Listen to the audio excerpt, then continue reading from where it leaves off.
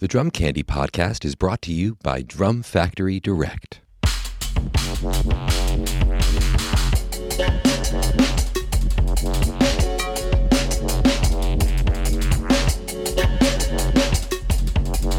What's up, everyone? Welcome into episode 50 of the Drum Candy Podcast. This is your host, Mike Dawson, coming to you from Drum Factory Direct in Pittsburgh, Pennsylvania.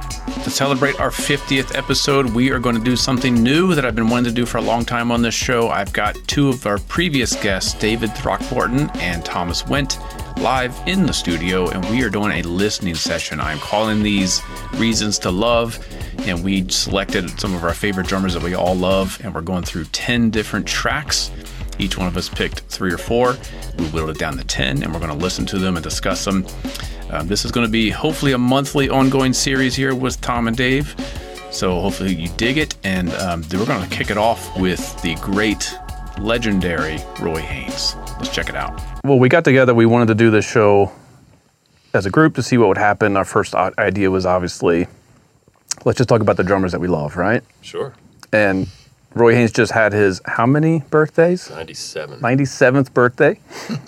But I wanted to get your opinion on this. I feel like we celebrate him for his longevity, but not quite enough for just how, innovative and important and how much he shaped what modern jazz drumming is. If you go back to 1945 through the 2000s, I feel like he was always maybe not innovating, but just uniquely himself. And I feel like we don't celebrate that enough. I hear him in almost everybody. I don't hear necessarily some of the older guys anymore as much. Anyway, just open it up with that. What do you think? I think that's totally true. I think I've always thought that he was a member of that exclusive club where, for instance, I think Billy Higgins is a member of this club. And these are musicians who basically play the way they play, and it kind of works for everything. And their personality is always very present when they play, but they don't really, their style has something about it that just works for every situation that they're in. Yeah, and I think Roy is definitely in that club. What do you think, Throck? I think sometimes that, some of these drummers we think of as that are so copied, maybe a little later, guys like Tony or Elvin or something, they played in these massively iconic groups that everybody thinks about, Miles Second Quintet or the great classic Coltrane Quartet. Maybe with Roy, of course he played with all these amazing artists and so many different artists over such a long period, like you said, but we might not associate one thing with him as much as that's true as others. Yeah. Even newer drummers. That's true. Certain people you okay, that had that group. That's true. That's true. Yeah, so, he wasn't really in a group. Well, it's when you think about albums, clips to pick to listen to. It's all over the place. It's true. Yeah. Or if you pick Elvin or something you're going to think about Train or the Blue Note Records or whatever, or his own stuff as a leader. It was a little trickier in a way with Roy. It was very tricky. Much. And even I talked to Tom before this, and he told me a couple of things he used, and I may have not even heard a couple of these things. So it's exciting to hear new stuff by people that you love.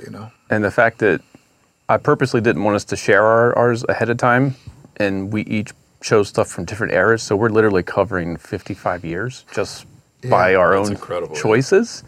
And I guess we'll get to it when we start listening. Especially on the first one. When I hear Roy in the early days, I think of Michael J. Fox in Back to the Future. He just went back in time and is playing with these cats. That's a modern day dude. Yeah, wow. Injected in 1945. What kind of voodoo is he working? Well, you know what's funny, at least to my ears, and I would love to hear what you guys think about this.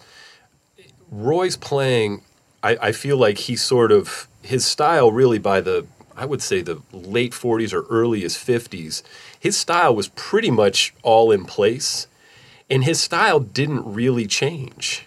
Right. I'm not saying his playing didn't change at all. It certainly changed somewhat. But his overall style is basically the same. as it was in the early 50s, you know, Crazy. which is kind of amazing if you think, and it's incredible. Like you hear him on a Charlie Parker record from 1949, or you hear him with Danilo and John Patitucci, and it's killing, you know? Yeah. That's unique. You know, there's other artists whose styles really develop and change, and that's fun too, because you can watch, you know, how they evolve and develop, and it's really cool to check that out. But others, they sort of develop, and then that's what they do, and it's every time it's great, and that's unique. What I think is interesting on that point is that even in his later career, he still sounds like he's on the hip stuff. Absolutely. You know, like Blakey, he played like Blakey and it sounded old in the 80s. Yeah. But I saw Roy in 2000, I think it was the Piano Trio tour. It was like, this is what everybody wants to sound like. Yeah. Literally everyone is trying to sound like this. It was pretty crazy. So you want to start with his first track? Tom, you picked this one. What is this? Oh, sure. Well, I was trying to pick stuff that You knew I wouldn't. That was probably easy to do, though.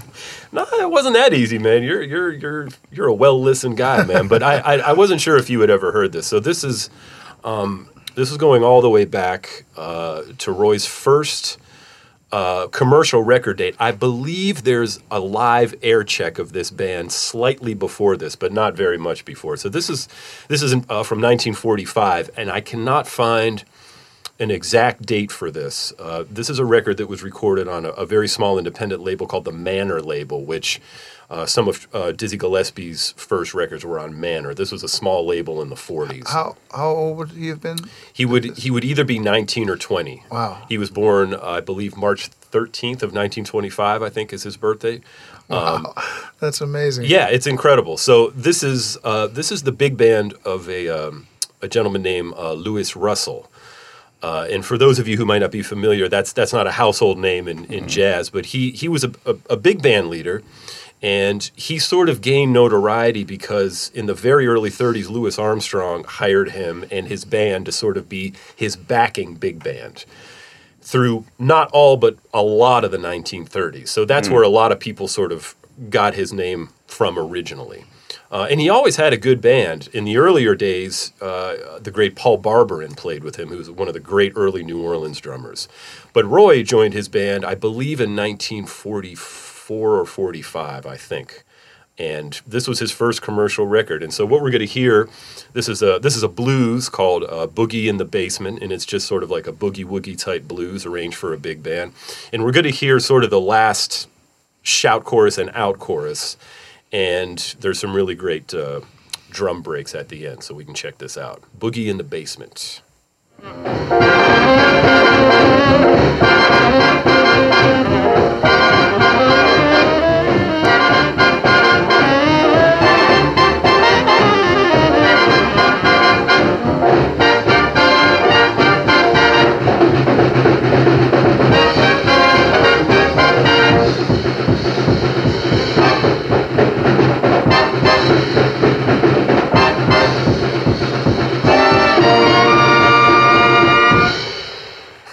Tight, man. So that's roughly 20-year-old Roy Haynes. Yeah. Would you say 40? 45. 45. I can't find an exact date. Yeah, that's So That was literally when I heard that, I was like, I'm seeing a movie where a guy goes back in time and plays drums and like changes the face of music from that point on. It's weird. Like I've never heard that. It sounds, it sounds old, not to sound like silly, but like I can hear a thread there, like of what he became. Some of the phrases, just you can feel, like a little 3 against 4 thing. Exactly. Yeah. It's like that remains all the way through, Yeah. I mean, I think if you had played that for me and I had never heard it, I mean, my first impression is that's a perfectly capable swing era big band That's what I drummer. feel like, yeah. He's swinging, he's driving the band. Those breaks he plays are hip, but they're not crazy. Yeah, like he's it's keeping still- it all together. Yeah, right. But as you said, you can kind of hear like Especially the last one. I was like, oh, it sounds like a little bit like Roy Haynes. exactly Right, yeah. right. So even Yeah. at that young age, there was still that beautiful individuality that was there. So And that might have been, I want to play it again. Like really strong time Oh, yeah. Let's play it one more time.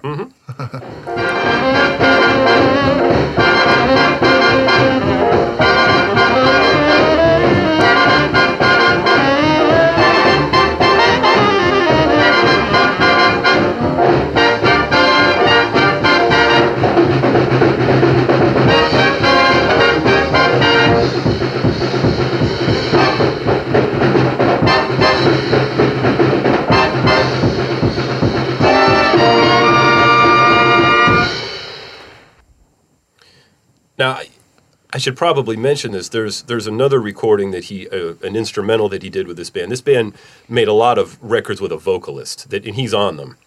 But there's another instrumental they do where he plays a little, and I would love to talk to him about this because I think one of the influences that he very well could have had is Cozy Cole. Who was a much bigger influence on drummers of the 40s than a lot of people realize. He's a big influence on Max. Yeah. Like if you listen also from 1945, the Charlie Parker's first date as a leader where they play Coco, his version of Cherokee, and Max plays that solo. It's all on the snare drum. Very reminiscent of a Cozy Cole record called Paradiddle that he did with Cab Calloway's band. Wow. I think those guys were really listening to that stuff. I'm sure. You know, I think that was says Buddy was super into Cozy too. Absolutely. You know? And Cozy was a great teacher. You know, he taught a lot of those guys. He gave them sort of informal lessons like Max.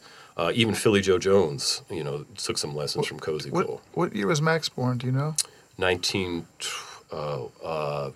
Sorry to put you on the spot. I know this is your. I think it was 25. I think it was right around 25. I think Roy was what? 25 as well. Yeah, that's. They're very close in age. Yeah. I think Max might have been a bit older. I used to remember the year, and it's escaping me now. That is interesting. I would have thought Max was older. Yeah, you think. I think he might have been a little. So, but yeah, it makes sense in a way. I think he might have been a couple years older. I can't remember the date. But definitely the same. You know, of the same time, same. Well, they were also listening to a lot of the same music. I'm sure. I mean, one of the things that for me, from a history standpoint, when people talk about the drummers of the 40s, the real innovators like Kluk, Max, and Roy, right? They start talking about what they did in the 40s. They never talk about the fact that all three of those guys played with swing era big bands. Mm-hmm. Kluk played with Edgar Hayes, Max played with Benny Carter's big band, and Roy played with Louis Russell. Matter of fact, Kluk played with a couple of other big bands as well. So those guys are really, as Kenny Washington says, they're children of the swing era. So that's what they were checking out, and they were all very competent in that style. So I think that's something that people don't really mention about those guys. It makes sense. I remember hearing that Roy was into Papa Joe.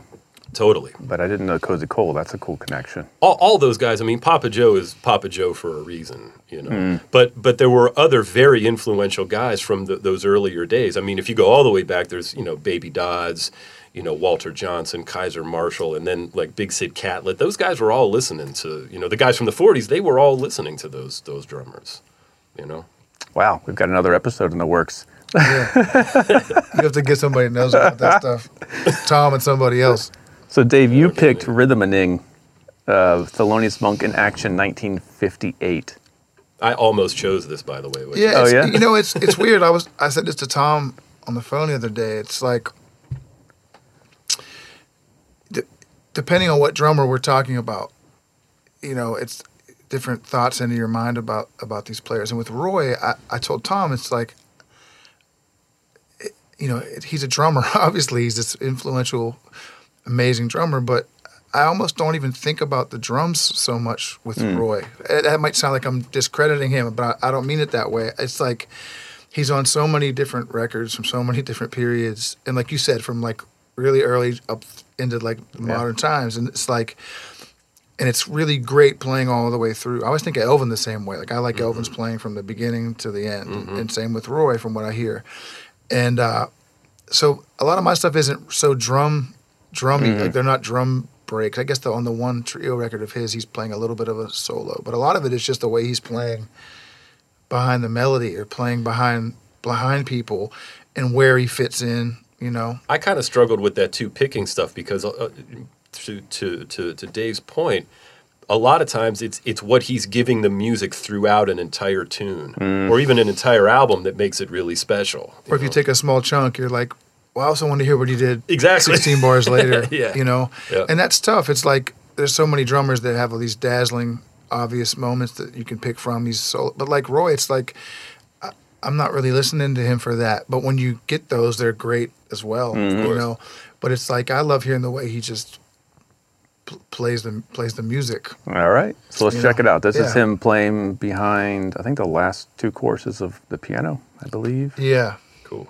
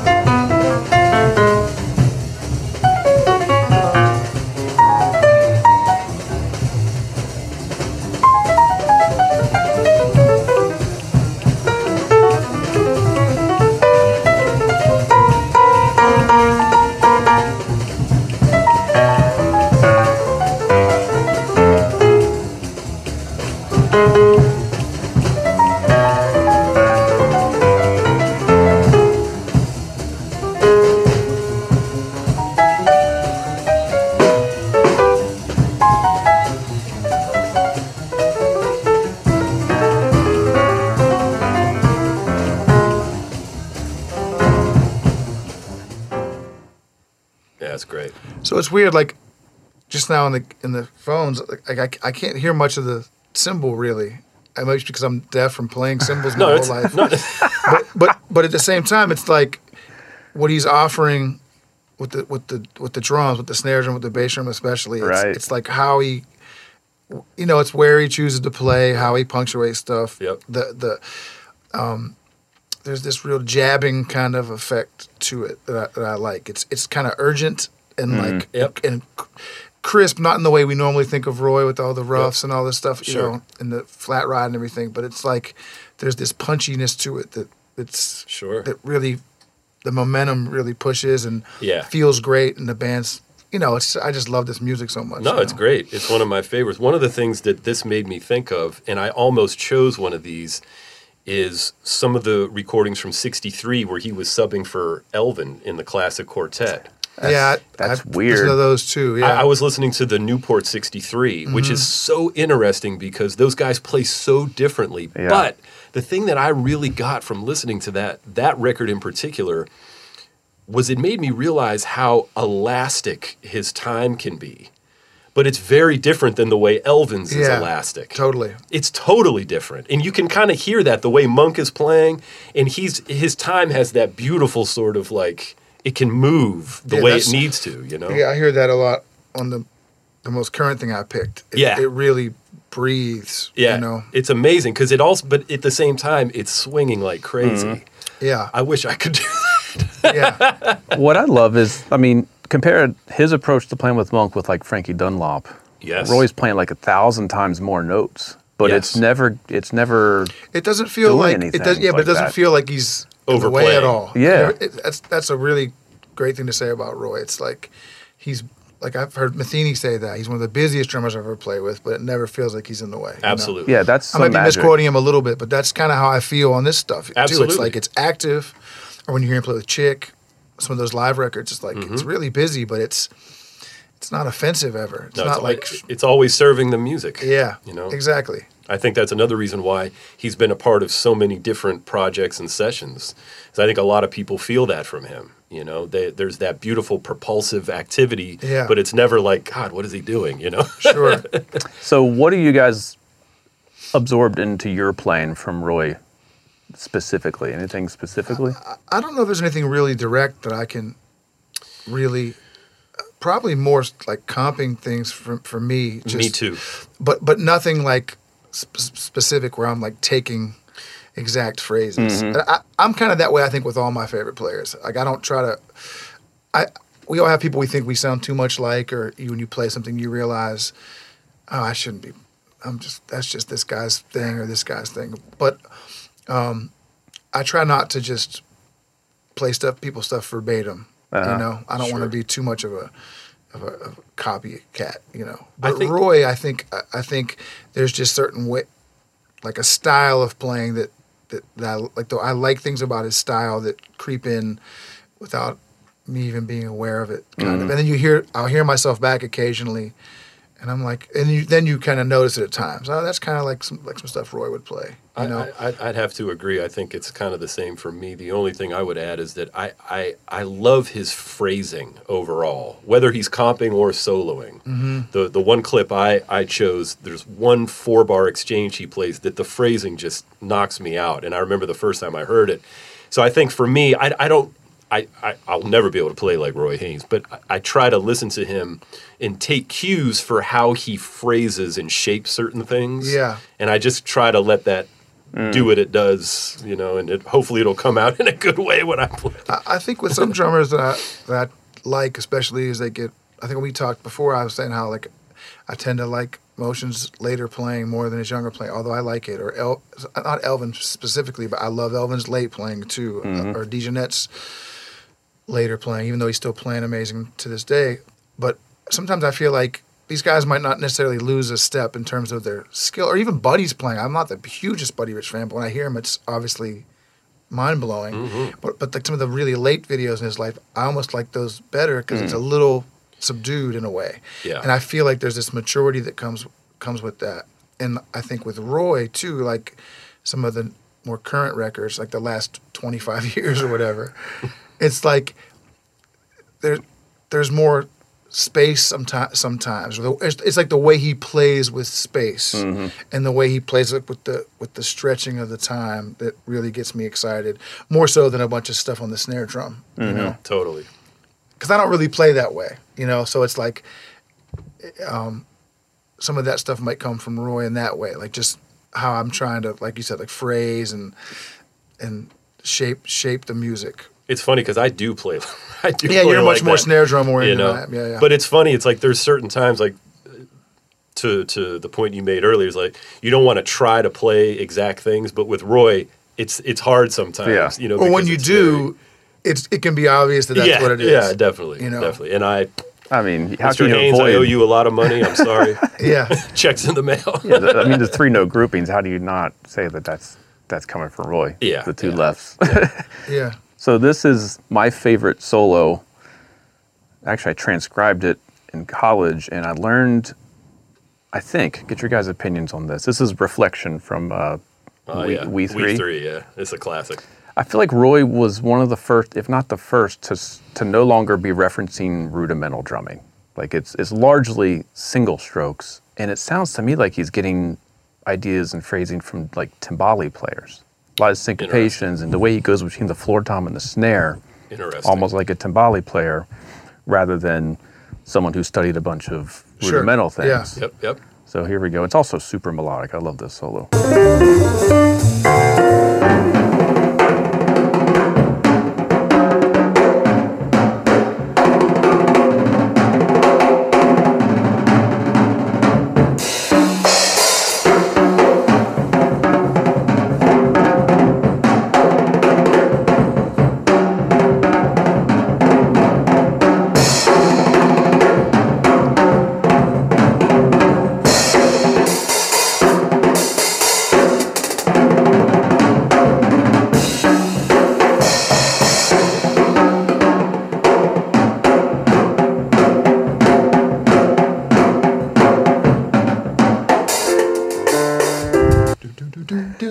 Yeah, it's Sorry, I can't sing. Like, I don't think there's a double stroke in that whole solo. I think it's all singles.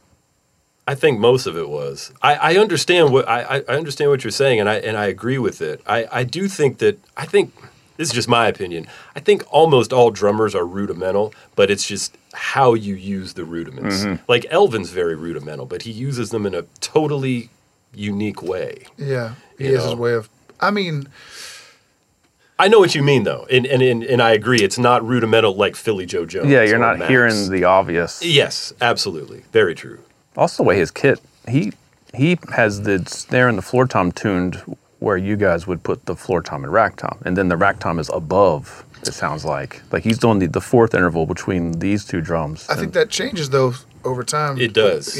With him. His tuning was not consistent to my ears. Yeah. His drums always sounded good, but his tuning, it's not like other drummers who kind of tune the same all the time. Would you agree? Yeah, for sure. Yeah. You know, to your point earlier about sort of playing almost like with a timbale player like influence, it's funny when he was with Bird. If you listen to there's a tune that he recorded with Bird called Tico Tico, which was sort of like a Brazilian pop tune. Yeah. And he plays, and I heard him tell this story, I think in an interview somewhere. He plays a brush groove that he learned from one of the drummers from that area. He plays that zoom doom doom zoom doom zoom doom doom. It's very unique. I almost chose that actually. Interesting. So I think he was into drumming from different cultures. That's another question I would love to ask him. Sure. Because I hear what you're hearing in that, and I agree. I don't know. And another thing I heard, I mean, first of all, you hear it instantly. You're like, wow, Roy Haynes. Yeah. You know, like it just jumps right out at you. You know, like I know we're here to talk about Roy Haynes, and you put it on. I'm like, oh wow, that's Roy Haynes. It couldn't be anybody else. Totally. And even there's little things in there that I like. What was that trio record that's coming up later with Danilo and John? It's like late 90s, I believe. Yeah, 2000, I think. Maybe 99 or 2000. I know it was right around that time. I think it was right around when I was leaving Maynard's band or just about to leave. But I can hear the connection. Absolutely. It's like oh, it's still kind of the same stuff, just it's changed a little bit, morphed a little bit the way he plays it. Yes. Sure, it's going to change depending on who you're playing with. Sure. Tempo, all that stuff. That's kind of what I was saying earlier. Is his style formed, and there weren't any major changes in it, which is that's so interesting. I guess it's just sonically. Like he's playing papery cymbals here and not the. Sure, yeah. real- I'm not used to hearing the small crash kind of thing. Yeah. So much. Yeah. That's such a classic, great record, man. Yeah. That's what's cool about any of this stuff in general, I feel like, when you hang out with people and talk about records, or even if you're somewhere where there's something playing and you hear it, you're like, it reminds you to keep digging deep on stuff that you already question. have. You're like, oh man, I need to, I've heard that record a ton. It's like, okay, now I need to jump back into that record. Because you forget about them sometimes. Oh man, that's the greatest part. And then you rediscover, like, Yes. oh man, I like this way more than I thought I did. It happens to me all the time. Or records that you initially were like, and then you go back and you're like, that's amazing. You know, Sure. that's the best part. Yeah, that happened to me in the last month. I've been, not to talk about somebody else, but I kind of slept on those Paul Motion Electric Bebop Band records. Oh yeah. And then I've just made myself start listening to them again. I was like, oh, wow, I like these way more than I thought That's I did. cool, yeah. You know? I caught that band in Yeah. the late 90s, I guess it was. Where'd you see him? Sweet Basil. Oh man. It was, I think Kurt Warzenwinkle was still in the band. I don't remember. Definitely Cheeks was on sax. Yeah, Chris Cheek. I never saw Paul. I didn't Let's know- talk about Roy. But like, I Next episode. Did you I catch the documentary, by the way? did. Yeah. I'm actually going to go over and watch it at his house. I haven't seen it, so don't spoil Okay, it. okay. It's killer. And I never saw. We talked about this a little before we started filming this. I never saw Roy play in person. I've seen tons of live footage, like and live records, and I met him once, and he was a sweetheart. But I never got to see him play in person, which I. Well, I sad do about. have one kind of cool story. The last time I saw him, he was here in Pittsburgh with his quartet, and they were playing at the New Hazlitt Theater for the Kinte Arts Alliance series, and it was a great concert. And I had the honor of sitting in the audience between Roger Humphreys and Joe Harris. Right? Yeah. Oh, wow. And I think I told you this story, but they came out, and Roy grabbed the mic and he's, well, thank you for coming, and he looked out. He said, I heard Joe Harris is here tonight, and of course Joe was like, here I am, and he said, come on down here, man, and he got up. And he went down. He said, "Play something for me." And Joe sat at the drums and played this little thing. And Roy just stood there and watched it. That's amazing. And I was just like, and Roger was like loving it. It was amazing. It's really great. That's Really great. Yeah. I think the next one is yours, Tom. I'm Late. Oh man. 1961. What are we in for? I did not hear this one, and this kind of blew me away. This is a very, very interesting record. I'll try to make this brief. So this is a Stan Getz record called Focus, which is on the Verve label, and it was recorded in the late summer of '61. And this features Stan playing the arrangements of a very, very interesting and important arranger in jazz history named Eddie Sauter. Eddie Sauter sort of comes out of the swing era. His first sort of arrangements of note were actually for Benny Goodman's band. There's a tune of his called Clarinet a la King. There's a few others. And he was a very, very forward-thinking, progressive arranger, kind of like Gil Evans, but different, right? And he also arranged for some other big bands. Artie Shaw's band, I think he arranged for Ray Anthony's, I think so. He arranged for some of the swing era big bands. Anyway, Stan had been a fan of his, and they had sort of in the early mid '50s. Eddie Sauter had a big band with another great arranger named Bill Finnegan called the Sauter Finnegan Band. Joe Harris actually auditioned for that band. He said it was the hardest music he ever had to play, which is something coming from Joe. Anyway, so this was a project where Eddie Sauter was going to write all this music to feature Stan Getz. The funny thing about this record is I think you could take Stan Getz away and it would sound like some very, very interesting, modern-sounding European classical music. And it's very, very different from other records that feature a jazz soloist with a string section. For instance, if you were to compare this to like Charlie Parker with Strings from 1949, 1950, it's basically a jazz soloist with a string section that maybe plays an introduction and then plays some pads behind the soloist. This is totally different. And the instrumentation it's like a small kind of chamber string section, a bassist, John Neves, and Roy and Stan. That's the band. So this is the first tune off of the album. It's called I'm Late, I'm Late. And those of you Alice in Wonderland fans will remember this is what the rabbit in Alice in Wonderland says when he realizes he's late. It's kind of funny. Yeah. So that's what the title is alluding to. So we're going to hear sort of the end of this. So you kind of get the main theme, and then it's just Roy and Stan. So you can check it out. All right.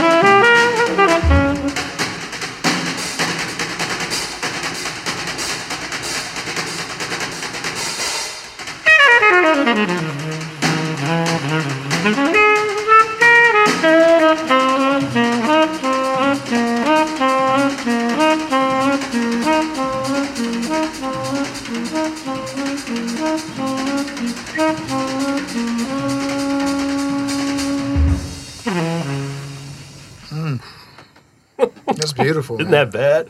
That's really unique, man. 1961. 1961. And I was telling Throck, the thing that blows me away about his playing, obviously everything he's playing is really cool and incredibly musical. He's playing brushes, obviously, on a snare drum with the snares on. Now, for most of us, well, I'll speak for myself. For me, when I play, that cuts my sound in half. It sounds terrible. But he gets the most beautiful, big, fat sound out of the snare drum. And that's just kind of like, man, I wish I could get half that sound, playing brushes. So it's so cool to hear him interact with all of that. It's so musical, but yet it's totally him. That couldn't be anybody else. Oh, completely. What a cool record. Is the whole record like that? No, it's similar, but it's the record. I would encourage people to check it out. Yeah, I want to check it out. It's really beautiful. There's some really great and very interesting music. That's the only cut that's like that, though. Man, super hip. So Is there much? Sorry to interrupt. Is there much of the trio playing minus the strings, or is it always? It's all with strings. I don't know if there might be like an intro or something, then they play kind of. It's pretty much all with the ensemble, but that's kind of what makes it unique, and it's very. I think for Stan it had to be a great challenge because there's no open blowing. He's just playing over this classical piece, basically. Yeah, how'd they record it? It feels like it was a theater production, like they'd be up on pedestals with spotlights on them or something. It's funny, the two of them, Eddie Sauter and Stan, collaborated again later in the 60s on a movie soundtrack for a movie called Mickey 1, I think. And it's very... It's interesting. It's not like this, but you're right. It's very sort of theatrical and very cinematic almost. Well, the next one's yours. "Fly Me to the Moon." 1 year later, 1962. Yeah. So this. I'm sorry. Go ahead. You say something. I was going to just play it. Or go ahead. Let's play it first. Let's play it.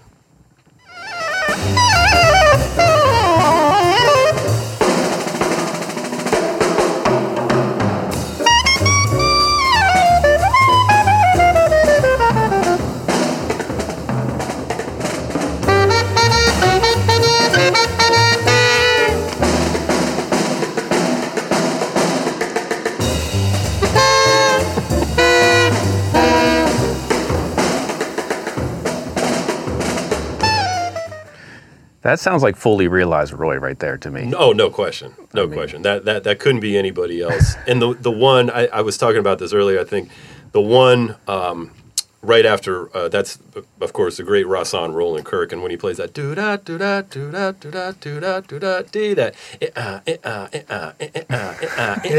man, when I heard that, I was like... Bad, yeah.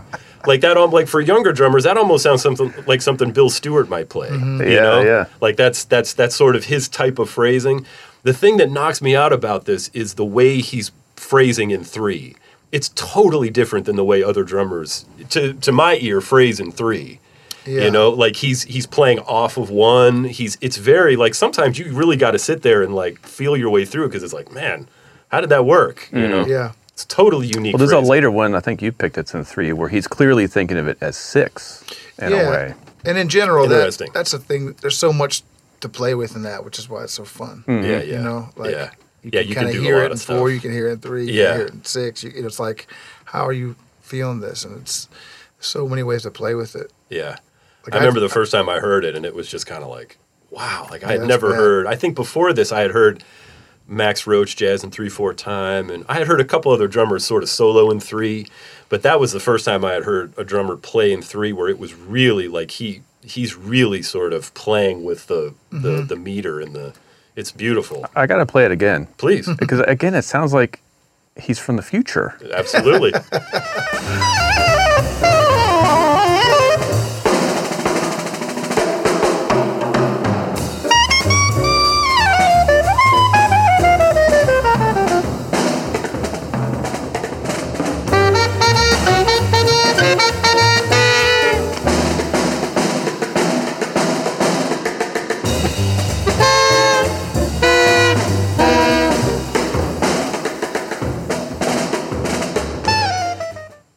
Unbelievable. Yeah, it's beautiful music, man, for sure. His bass drum sounds often kind of like big and full. Absolutely. Bigger than I think it is. Like in my mind, I don't remember that it's like that. And you hear certain records, you're like, wow, man. And he's totally in control of it, though. Even though it's like a big open sound, he always makes it really clear. Yeah. Like on that Oliver Nelson record, I was thinking about something from. It's like, especially if you hear it in headphones, you really can. You know, or on a good system, but like, it's like sometimes I'm like, wow, listen to the bass drum behind some brush playing, like just the way how big the drum is, but how in control of it he is. I think that comes from the fact that he comes out of the swing era where the bass drums were big, and you had to be able to control it, or else it would just be, you know. Sure. We should probably let people know that that's from his classic record on Impulse, Out of the Afternoon, with Tommy Flanagan and Henry Grimes and Rahsaan. That's a really wonderful record. One of my favorite sounding records of his, for Rudy sure. Van Gelder, man. Absolutely. Like that snare sound is like for Yeah. me the unicorn of all. Like I want that sounds sound, beautiful, whatever yeah. that is. All right, so now we're going into. I think for me, if you said pick one Roy Haynes record that you could listen to for the rest of your life, it's the one that you picked. Now he sings, now he sobs. It's obvious. I mean, Yeah. everybody's gonna. For sure. I mean, I knew somebody. I knew if I didn't, I figured you'd have something off of here. I did, and I'd cut it. Yeah. Okay. Literally, 10 seconds after the chunk you picked is what I wanted to play. Yeah. Where he goes boom, bim, boom, bim on the toms behind Chick. Oh yeah. Yeah. Well, it's one of those things like, because I wasn't gonna pick it also, and I'm like, well, someone's got to pick. Somebody pick got to do it. Yeah. And then I think I picked two things from it. Yeah, you did. And one's with brushes, and one's with sticks. But it's like, and neither of them are him soloing. It's just him playing. It's One playing behind the melody, and one just playing behind the beginning of Chick solo. It's, and also like by this time now you're starting to hear the flat rod thing. Yeah. Yep. Which. Is this the first time he used it? 1968. Anyone know? I don't know, but I mean, That's a good question. It's what everybody. I can't think of a References. different one. I, Yeah. I think it is, but I'm not 100% sure. I have to do some research on that. But it's So- definitely one of the early ones. So you picked Matrix first, and it's behind Chick's. Yeah, just because it's the Solo. first thing on the record, Yeah. Interestingly, the track order is different, right? Now they Yes. put steps Yeah. first, I think. Yeah, when they put the CD out, it was not the original. It wasn't the original Oh. order from the LP. So we Yeah, learned it I with kind of Matrix. learned it from the CD. Yeah. Yep. Interesting. All right, let's check it out.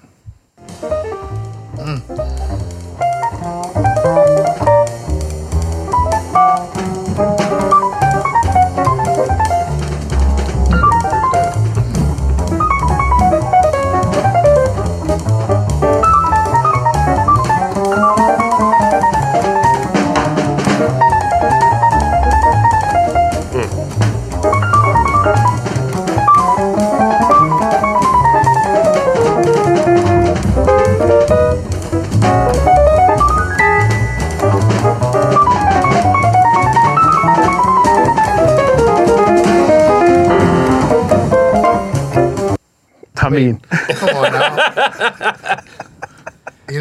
It's You know- like so busy, like we we're talking about, but like not in the way at all. No, totally. It's all musical. It's And the serving the dynamics music. are so under control. Yep. and both he and Chick are so urgent. It makes me want to just live Yeah. fast. Like everything just makes me want to go. Yeah. There's so much urgency to You know, it. one of the things that struck me when we were listening just now was, Roy was one of, along with a couple of others, he was one of the masters of using the hi-hat to comp. And he does that a lot on this record. There's many other records he does, but he does it a little bit, and it's like if he was a pianist, somebody added another octave or something. It's like this new way of Yeah. comping, and he was so good at it. There were others that were good at it And too. the stuff that people think of Roy and think, oh, this, like I said, are like these roughs and these little like things with the snare drum. rim shots and Yeah, and just a little like a little double Mm-hmm. with one hand. It's like I feel like I try to not play that stuff because it's just so. I know. Even though it's so amazing, you I want to hear play it. Yeah. How do you not? You both use a flat ride. How do you not immediately go Yeah. into? The flat ride. That's a weird thing because like the flat ride Yeah. for me has been a more recent. Me too. thing. Yeah. And I first got this. I've had flat rides over the years. My dad always played a flat growing up, kind of a heavier flat that was bright. And he That's a played cool nylon sound. tip sticks too. And there's something to it, but it just wasn't. All the guys I grew up listening to weren't really doing that. And then I got this K flat, and it's killing. And then I ended up getting a 18-inch 602, like the Roy symbol. And mine has a crack in it, so it kind of automatically sounds like it's riveted from the crack. And then it has a rivet. And then you got yours was Joe Harris's old symbol, which is a Yeah. 20 with the same symbol. 602? Yeah. Yeah. No kidding. Yeah. Yeah. It's a nice symbol, and I never really heard that as a drummer, but when I got that, it's a nice symbol, and it works really. I play it a lot behind bass solos, or if I want a really stark color change in the music, it's great. I love hearing you play that symbol. I mean, it it's works like, good, man. not to sit here and talk about your playing, Please don't. but it's like, it's always like, wow, that's such a different change. Yeah, You know, it works to go really to well it. for that. you Yeah. know, 'cause So how recent are we talking? oh man, I've had that symbol for I don't know 5 years, years at the most, I think. And I talked to some other like drum friends. Like it seems like a lot of guys are starting to want to use them now. Really? Like, That's all of a interesting. sudden, it's like it's become like fashionable again to get a flat ride or something. Wow. interesting. That was one of the first cymbals I bought when I wanted to play jazz because of all Because I of listened. that, yeah. I was like, Yeah. I gotta have a flat ride. That makes total sense. Sure. That's such an amazingly great record in every way, man. Forks Drum Closet, Nashville's full-line drum store. Celebrating its 40th year in business, Forks is independently owned and operated in the heart of Music City. Specializing in drums and percussion, Forks offers great discounts on all major brands and will beat any retailer's advertised price. From new and used equipment, vintage drums, and marching and orchestral instrument, Forks has something for every drummer. They also offer professional rental, repair, and restoration services, as well as drum lessons. Stop by their storefront at 308 Chestnut Street in Nashville, Tennessee, or call 615-383-8343, or go online at forksdrumcloset.com. It's really something. So you also picked, how do you pronounce this? Panonica? Yeah, that's Monk tune. Yeah. So why'd you For pick this one? Panonica de Koningshoorn. I mean, I could have picked anything off of this record. I mean, I just like to hear him play the brushes, you know, and I think I just picked from the beginning of the song, just when they're playing the melody, just the way he interprets playing behind the song, something kind of just uniquely Roy about it to me, you know. And he gets a really good sound with the brushes, like Tom was saying earlier. The sweeping sounds are really beautiful, and the way he kind of plays the more stick-like things, it's really crisp and he does always leave the snares on, doesn't he? I never noticed that. I think he does a lot, but probably not always. But I think he does it more than a lot of guys, especially from his generation. Let's check it out. yeah.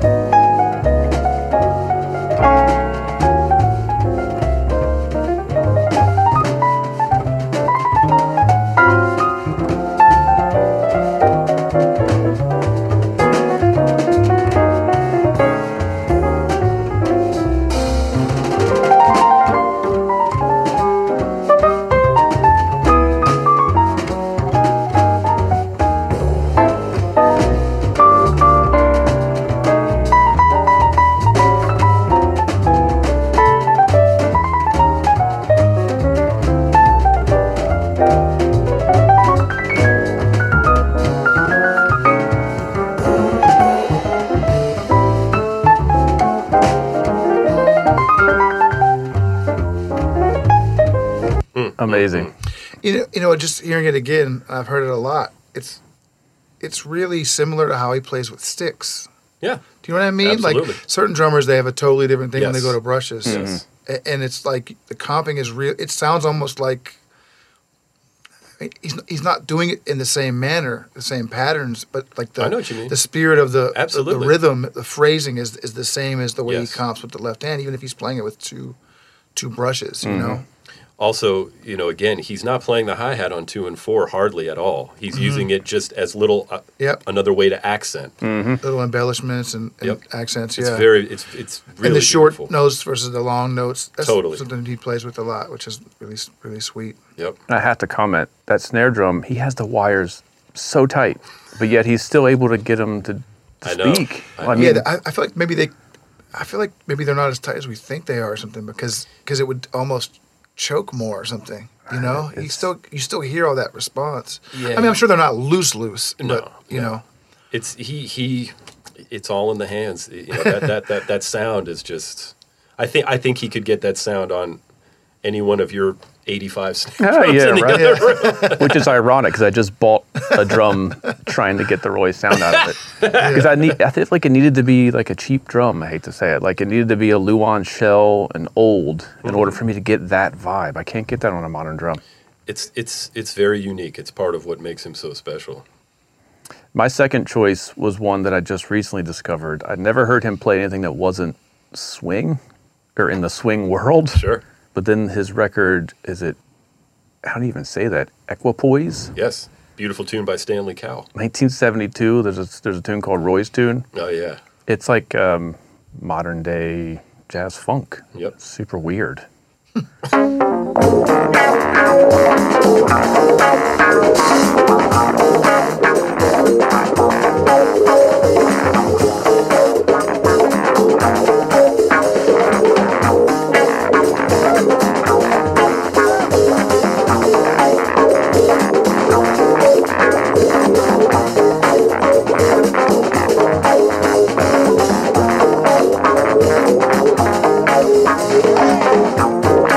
would you know that's Roy Haynes if you didn't know it was Roy Haynes? I wouldn't know just from that.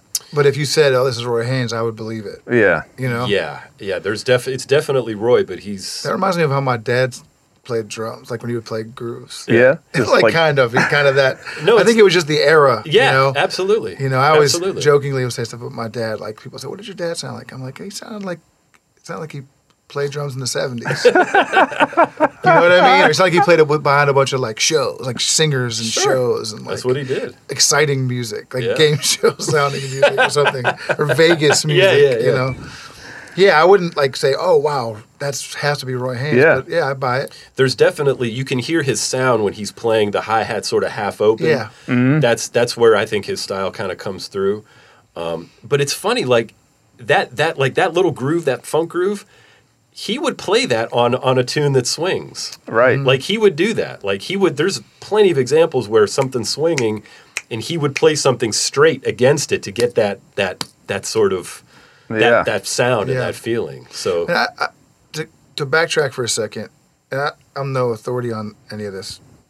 I'm not You are authority on today. anything. We should have had that disclaimer at the beginning. We are not authorities on anything. yeah, definitely. I'll get the T-shirt made. Yeah. You know. I am not an authority. I always just say, "What do I know?" But which I say all the time. But back to the Chick thing for a second. I feel like Chick was chasing that thing, that he and Roy thing, like throughout his life. Mm-hmm. You know, not just because Marcus was Roy's grandson or anything like that, but just. I mean, I remember because I was so into all those bands, the Electric Band and Sure. the band with Gary Novak and all these other drummers where he played with Dennis Chambers on it, like as a sideman and all this different stuff. Or even the fusion guys, Vinny and Gad, like he would always talk about Roy and like the feeling of playing with Roy, and have guys play flat rides. Yes. like with Ballard, he gave Ballard the 602 play Roy cymbal. He was always trying to continue that feeling. Yeah. And I don't remember if I heard Chick say this personally to me, or if Novak said this to me, or if I read it, or maybe both. Maybe it happened a couple times. But when he had that band, the Chick Corea Quartet with Gary Novak and Patitucci or Genus and Bob Berg, I saw that band a million times because I was just so into it. And Chick would refer to that thing he had with Roy. He would call it the bubble. You ever hear this? Yeah, The I have bubble. heard that. He would call like the feeling of playing like time with Roy. He's like this light Yes. playing that really moved, and it was never loud. He's like, I just want to get in that bubble. Yeah. And that's what he was always like talked about. He was searching for. Yeah, You know? I have read And it's just something about that playing light and like you said, there's that like it's moving, that motion of it. Constantly, yeah. You know, and I feel like Chick was like really like seeking that, like he loved that so much. What he got from Roy, Sure. he wanted to always find that place. Wow. You know, Well, here's a question for you, man, because you came up listening to so much fusion and funk music. Guys like, Vinny and Dave, Gary Novak, I mean, all those guys. Do you hear Roy's influence on those guys at all? yeah, I do. Maybe not as always as overtly as like as Elvin or something or Tony. Yeah. But I do, and I think because Chick would still play some of those tunes. You know, Yeah. he'd play Matrix or he'd Sure. play, My One and Only Love or whatever. And you're like, okay, these people have. Everyone's checked those records out. Sure. Everyone's heard that. Sure. Like, I remember Novak telling me that. Like he would play like a rock gig, Yeah.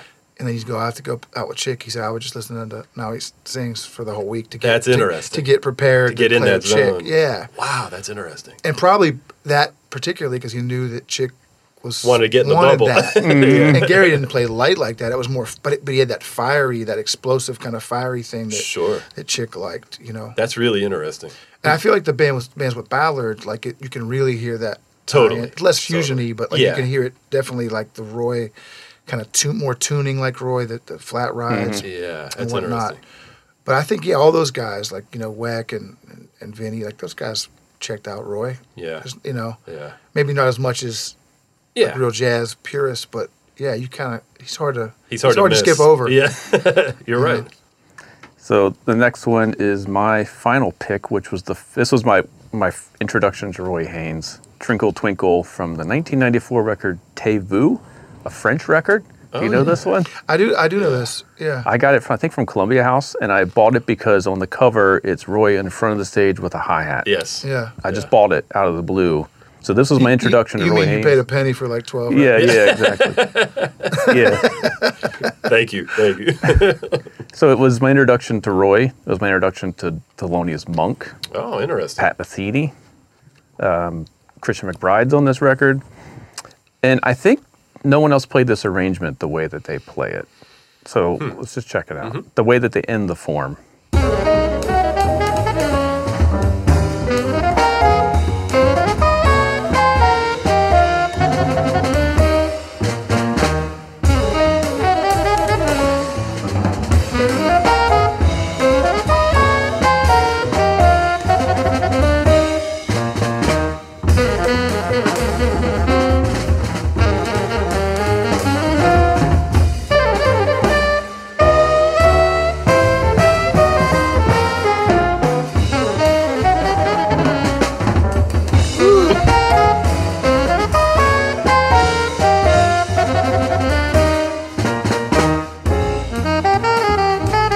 They don't play the little bar of two. Yeah. Does that's anybody interesting. else do that? I think probably, but I don't know if they play that. I don't know if they play it with that little phrase in there. It's slick. I remember Yeah, it this is. now. I haven't Yeah. heard it in a long time. Yeah. It's out of print. I had to find it on YouTube, unfortunately. And I gave all my CDs away. You did what? Whoops. Yeah, I already yelled at him about this. You did what? To make room for all those snare drums in there. Yeah. You could have put the CDs inside of the Inside of the No. snare drums. Yeah, There the you go. one thing I gave away when I moved was my CDs, and How many are we talking? a couple hundred. Yeah, that's bad, but at least you didn't. At least it wasn't more. Yeah, man. So, would you find that would you buy CDs now or no? Are you divorced? I only have a CD player in my car, so it's like whenever I get a CD, it's a. Yeah, we got a lot of work to do. No, I'm just- That's great, man. Thank you for picking that. I had totally forgotten about that. Yeah, it was. Yeah, I have some Roy records from kind of this era, like as a leader, that I should probably give more of a chance. Not that I don't want to listen to them. We all have stuff we haven't got Sure. deep into. Yep. Like I bought one recently from that era with Kakowski and some guys that I listened to. The dad bought it, and then I haven't put it back on. I need to pull that back out. I forget the title of it, but It feels like it's a bit of Roy on steroids kind of touch. Listening back now, like he was definitely playing for the stage, and he's the leader. He kind of played like that later in life, though. There was a real, the couple times I saw him, which was obviously later in his life, he wasn't playing like no old man. He was hitting the drums, and he was very active, and so, it's great. Well, this is our last one, I think, Okay. which was 6 years later in 2000. You picked this question this and record, answer, yeah. the Roy Haynes Trio. I think he's back to his true form, not the 90s aggressive form. I'd never heard this record. it's a cool record. It's like half I love live, this half one, studio. It's nice. It's kind of like it's a little like it's still super active, but it's like there's more space somehow.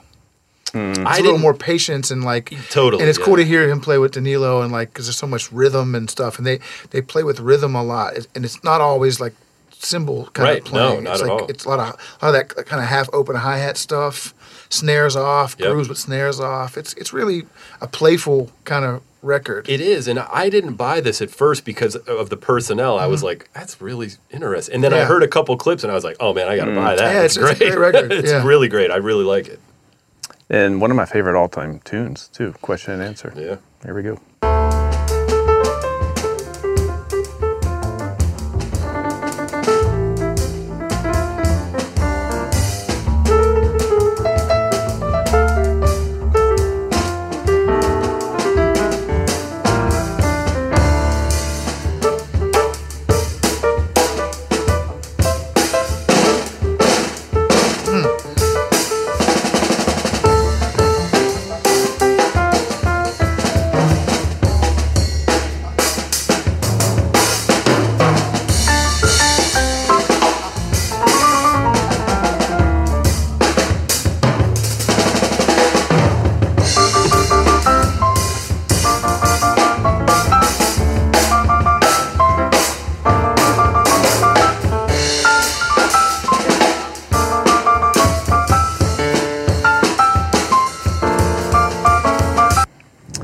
2000. So he would have been 75 at that point. Yeah, roughly.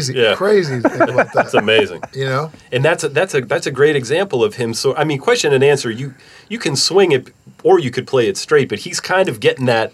He's kind of putting that straight feel against. Yeah. It's so beautiful in the space, man. Yeah, the space is really. He's really such a great. master painter, man. This sent me down a rabbit hole of this tune. I was like, all right, I don't really know the form, so I got to check it out. So I checked out the Like Minds with Gary Burton version. I don't know that. I probably have that, but I haven't listened to I've that heard that. record. And then Yeah. the Pat Metheny Trio version. Yeah. With Bill, you mean? No, with him. The original one. Yeah. And then With Dave Holland. Yeah. and then I that's a checked good out record. the one that Antonio Sanchez played with Metheny just to see the cross references. Yeah. Yep. I almost chose something from the original. The original trio. Yeah, I like that record a lot. Yeah, that was kind of another one I figured somebody would grab. Yeah, So I me was too. like, I picked Now He Sings. I'll leave that alone. Yeah, no one picked that. Yeah. I was going to, and I was like, I kind of felt like, in a way, this was like a nod to that, you know? Yeah. And I know Roy, you know, certain leaders, or drummers as leaders, you can tell what they're into by the music they play a lot. Totally. You know? Like with Motion we were talking about, he's always playing stuff like Bird and Bud Powell and Monk and others. And Roy, it's like he'll play like stuff he played with Bird, you know, play Monk, he'll play Chick tunes, he'll play Metheny, you know, like, because he played with all those guys. I love hearing him play James. Oh, yeah. The way he plays it, nobody plays James like that. Yeah. It's so unique and great. You know? And now I want to, like, I have a band that does this tune sometimes, and last time we played it more with, not like Roy, but like a straighter thing, just to breathe some new life into a tune Sure. we're playing too much, you know. Yeah. And it's nice. It's like get you thinking about different things. Totally you different, know? different approach. Yeah, that's a wonderful record, man. Yeah, I'd never heard him. I want to play it from the beginning again. I'd never heard him play with this type of feel. Do you think that's Danilo And the whole Perez track influence? is killing because he just has so much to say. Like you were saying earlier, that one phrase in the trading where you're like, oh, the way he phrases, it's like there's like Tons of those. so much of that in Yeah, here. absolutely. You know? And where you're like, that got a little hairy for a second, and you go back and listen to it again. Like okay, the more you hear it, you're like, oh, It all works. It all works out. You know, he's not BSing. You No. know. All right, let's check that again. Yeah.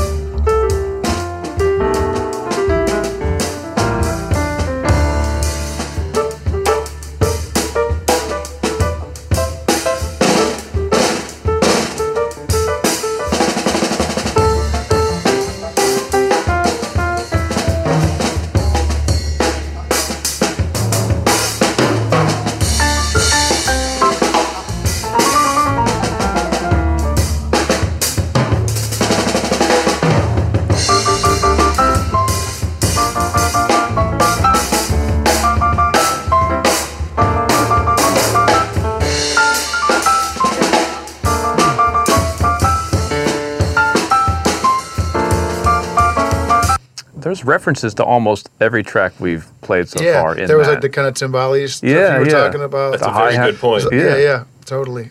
All the little snare drum, the buzzy stuff. There's you so know. much. I think this comes from age and experience, but there's so much patience in the way Yeah. they're playing. You know, I think a lot of younger players would have just been all and they're Yeah. just kind of like, you Well, I know, think that's what we're all shooting for as we get older. Is Totally. like you want Absolutely. to sound like you have some experience and you're not just playing like a child, you Yeah, know. And it's yeah, like that's true. the stuff that gets me excited. It's like that's why I'm picking this stuff with him. I mean, he's kind of soloing a little bit, but none of the stuff I picked was drum solos. 'Cause Right. it's like, man, I just love the way he plays. the way he reacts to people and Yep. the space he leaves and like really that like we talked about earlier, but some of the stuff with the hi-hat with him, like the half open to open he's like just like long notes versus short notes. He really uses that beautiful. you Very know. melodic way of using it. Absolutely. I keep envisioning like interpretive dance. Like that's what he feels like to me. Like he's interpretive dancing at all Well, times. he's a tap dancer. Well, there we go. He does that at his concerts. he'll get up and he'll tap dance. You know. Wow, we hit the hour right on the mark. So Wow, cool. That's good. are there timing. any like appendix records we should throw in the mix here? I'll be here for We've got 3 hours. forever. We got the Matheny Trio, which none of us chose. Yeah, That's true. What's another huge benchmark? I think those live records with with Miroslav are really cool. Those are great. Kind of classic Roy records. What was I going to say? Those records with Monk they're amazing. They're amazing. You know. And you did mention the Coltrane records, which The are Coltrane interesting. records. Also, the stuff he did with Bird is great because he's still very young and he's playing. I mean, it's the same kind of style. It's amazing. I would also encourage drummers to check out the records he made with Sarah Vaughan. Yeah, I need to Because hear more of that. he was with her for 5 years and he played that gig brilliantly. I mean, he supported her, but yet it was still Roy. Check out What years would that have been roughly? 1953 through about 58, roughly. Yeah, I need to get some of that stuff. Check out. I'm sure I have some recordings, but I need to hear more of that. There's a couple good live ones. Live at Mr. Kelly's in Chicago. Also live at the London House.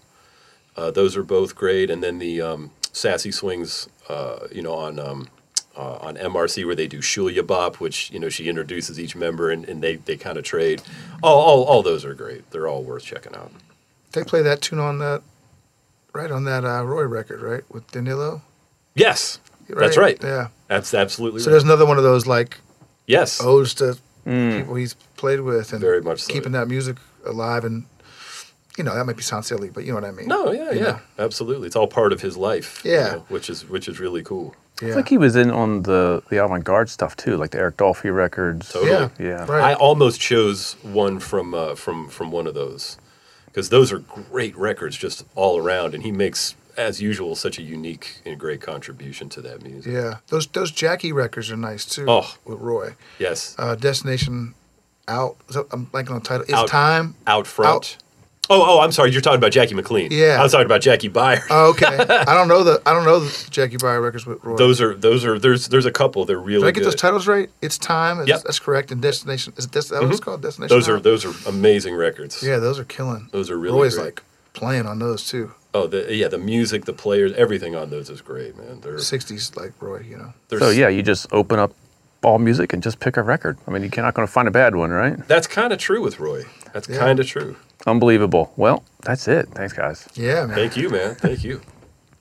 All right, there you have it. 10 reasons to love Roy Haynes. I hope you heard some things in there you never heard before. If you haven't checked out a lot of Roy's records, you really can't go wrong. Just pick anything that he's played on, but definitely check out some of those records that we focused on in this episode. I know I'm excited to dig into that Roy Haynes Trio record that I'm not all that familiar with. So anyway, I hope you enjoyed that.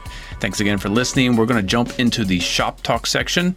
This week, Chris and I are checking out a Rogers holiday kit, and we're going to discuss a little bit about the history of Rogers. Check it out. How you doing today, Mike? I'm good. Let's talk about, so we've covered some Ludwig stuff. We've covered some Gretsch stuff. We've covered some Japanese stuff, some English stuff, but we haven't covered, I guess, number 3 of 4, big 4 American drum companies, Rogers. Rogers. Yes, sir.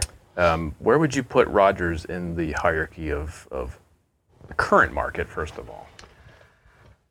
I don't know. I mean, I kind of were joking about this earlier. I say this, I swear, every video. I love these shells, but we'll kind of talk about these shells. But in the hierarchy, in terms of like drums that are well made, Yeah. Rogers is like up there. Yeah. It's very rare to get like a 60s kit from this era and have like weird stuff going on with the edges or, ply separation. They're really well made. And they sound great. So this particular kit, I'm looking inside the shell, it says holiday model made in Dayton, Ohio. Do you know this whole Rogers geography? I have a Covington era Rogers kit.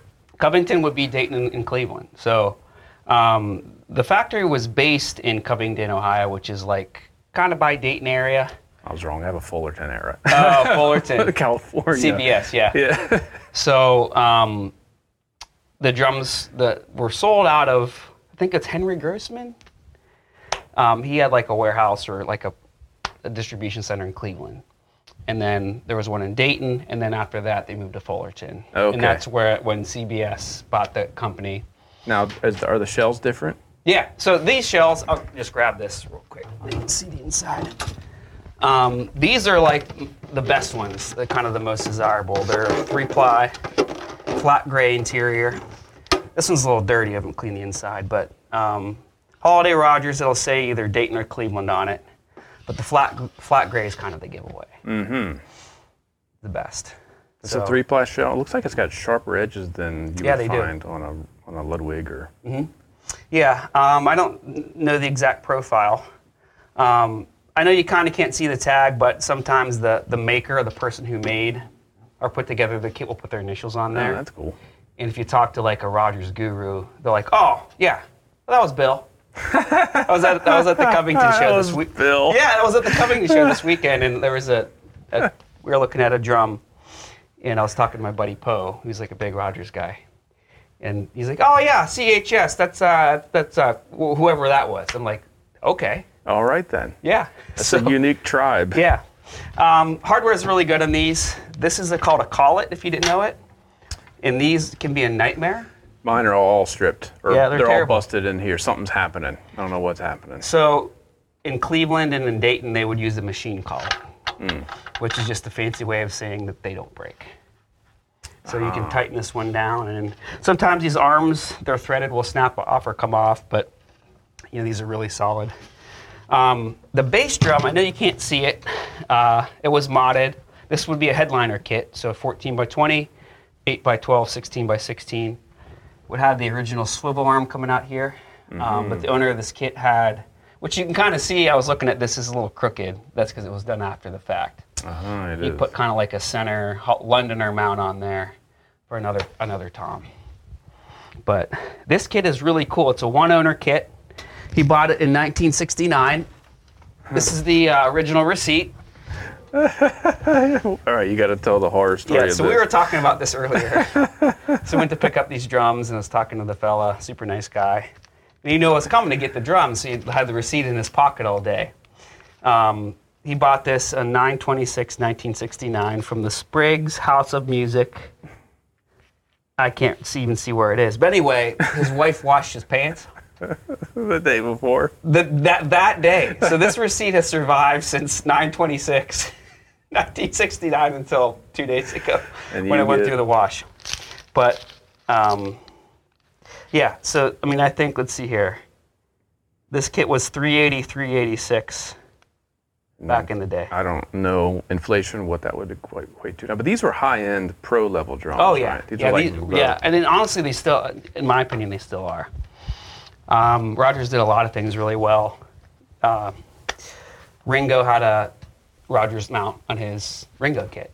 Was it one of these or one of these? One of those. So what did it do? Did it come out and yeah? this? Here's sorry. Got these fancy new mics coming out of my dang pocket. Goodness gracious! To make it easy.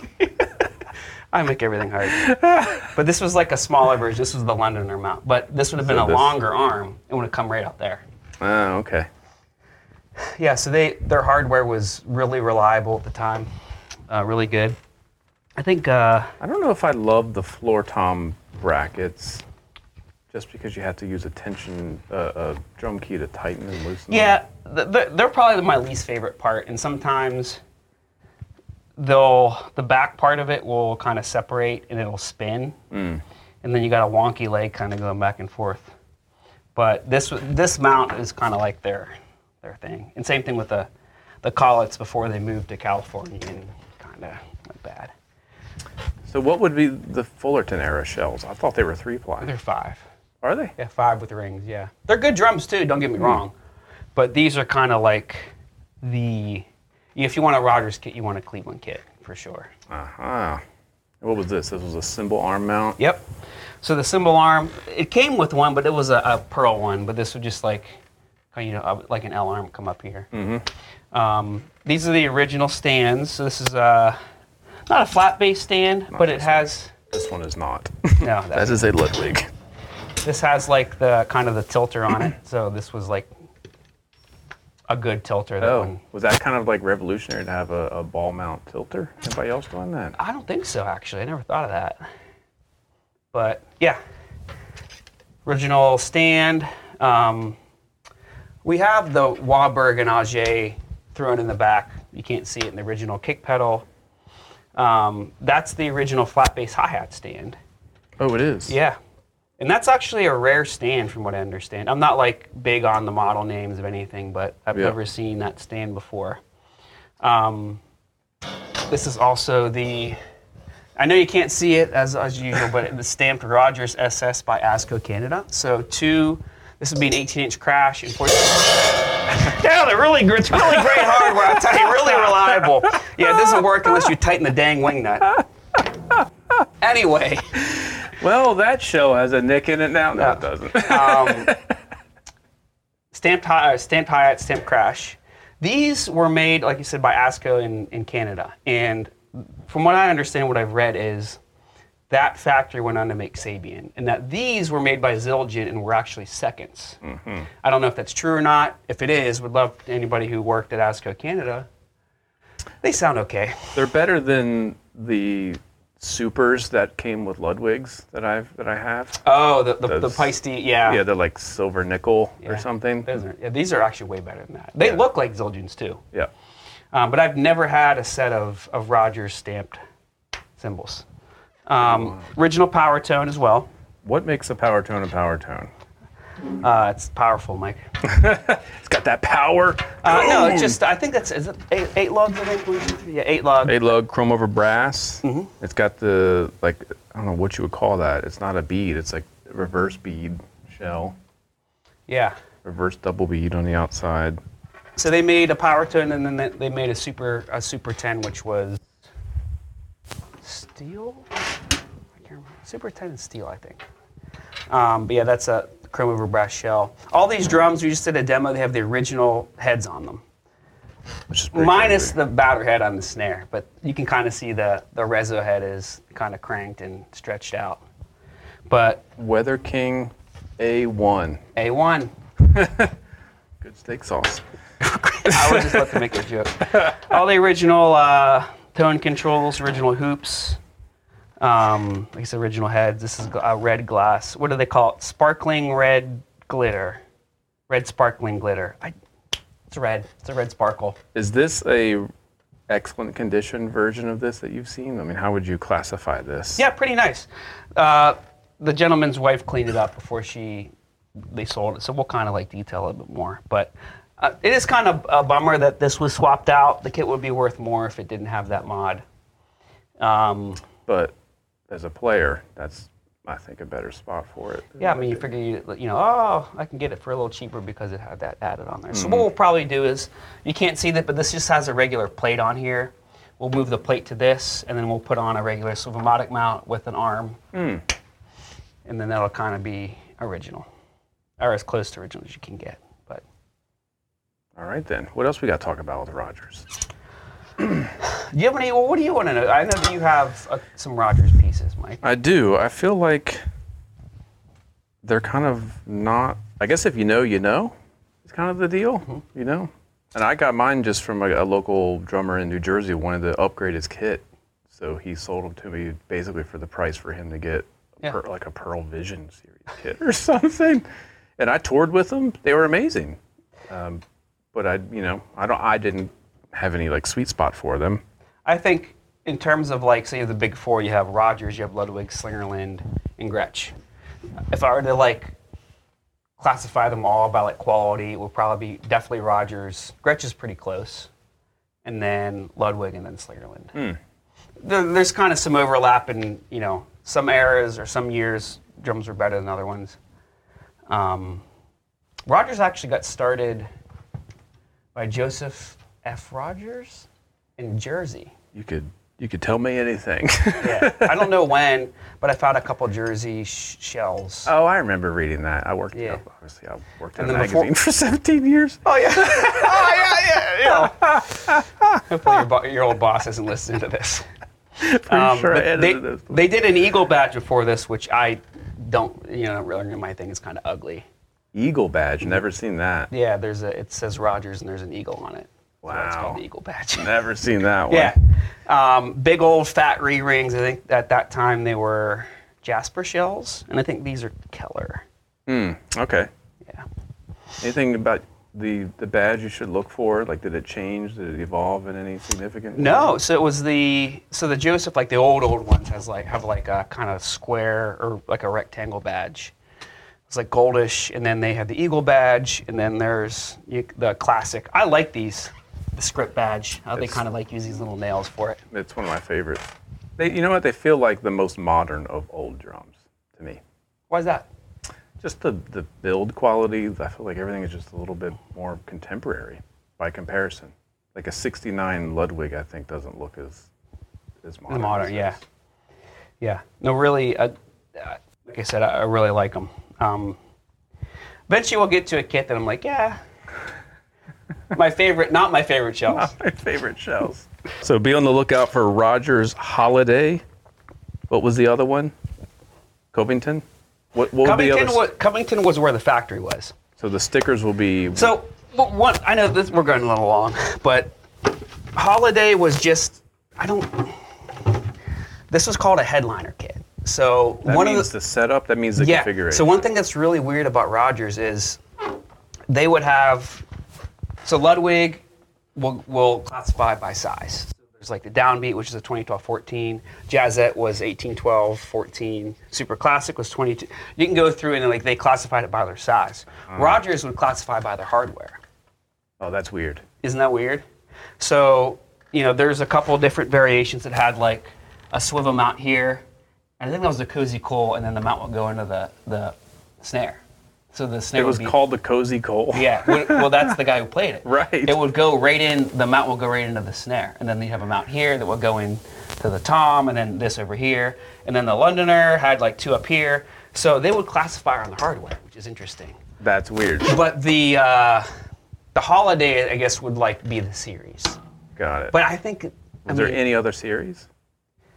What was the Luxor? Luxor was the 6x6, the 6 lug, which is a great snare. So it's just a snare, the Luxor show. That's the model. See, that's like, I don't know why they have to put that on there. Holiday model, but it's actually a headliner. Hopefully confused everyone completely now. So they're almost all Holiday. Someone's going to correct us. Right, but what was weird is like, so the Covington was where the factory was, but there's no Covington tag. It'll say Cleveland or date. It's really it can be confusing. It really can. But Joe Thompson kind of was like the mastermind or like the kind of wild scientist behind it. I actually had a drum come in from a friend of mine that was an 8x. It would look just like this. It was an 8x12, and it was a Dynasonic. What? Yeah, it was a Dynasonic. Dynasonic is the snare drum with with the rail on the bottom. The rail mount snare. Yeah. And so it came in. I'm like, man, that's got to be a converted tom, and it wasn't. It wasn't. It was original. Had an original 12-inch rail on it. That's strange. Yeah, and it was made by Joe Thompson. So, yeah, some really interesting history behind that. I'm not a Rogers buff by any means. I don't know the serial chart offhand. There is a serial chart, by the way. That's like, this is when this was made or that was made based on the serial numbers. But yeah. Yeah, if you care, I personally just want drums that look good, sound good, and not fall apart when I play them. I think that's what we all want, Mike. For who made it, where it's made, not my vibe, but I know that's some people's vibe. Don't care. So Holiday, be on the lookout for Dayton or Cleveland. Yep. Holiday. Flat gray, you want flat gray? Flat gray Dayton, interiors. Cleveland. A giveaway too is like the bow ties. This kind of style handle was made during that era. Pay attention to the collets because you'll buy a kit and it's like, oh, it's so cheap, this is great, and then the spurs, the collets will be cracked and gone. So are mine. That's happened to mine. So this is a machine collet. You kind of see how it's pointy right there. The ones that aren't machined, they're like kind of little bulbous and rounded. Mm-hmm. But this is what you want to pay attention to as well. So. Sweet. Well, you got to knock at the door. All right. That's it. That is it for this week's episode. Again, thank you all for listening. I can't believe we made it to 50 episodes. We are coming up on our 1-year anniversary here. If you dig this show, please give us a 5-star rating or drop a review over on iTunes, YouTube. Drop some comments. If you're not subscribing to the Drum Factory Direct YouTube channel, please do so because we're going to be putting all these episodes in full over there. What else? Yeah, let us know if you dig this concept, because I've got a bunch more ideas with Tom and Dave in the works. We're going to continue this listening session once a month, hopefully, and then I'll be getting some of my favorite drummers back on the show as well, and some other ideas in the works. So again, thank you all for listening. Appreciate it, and have a good week.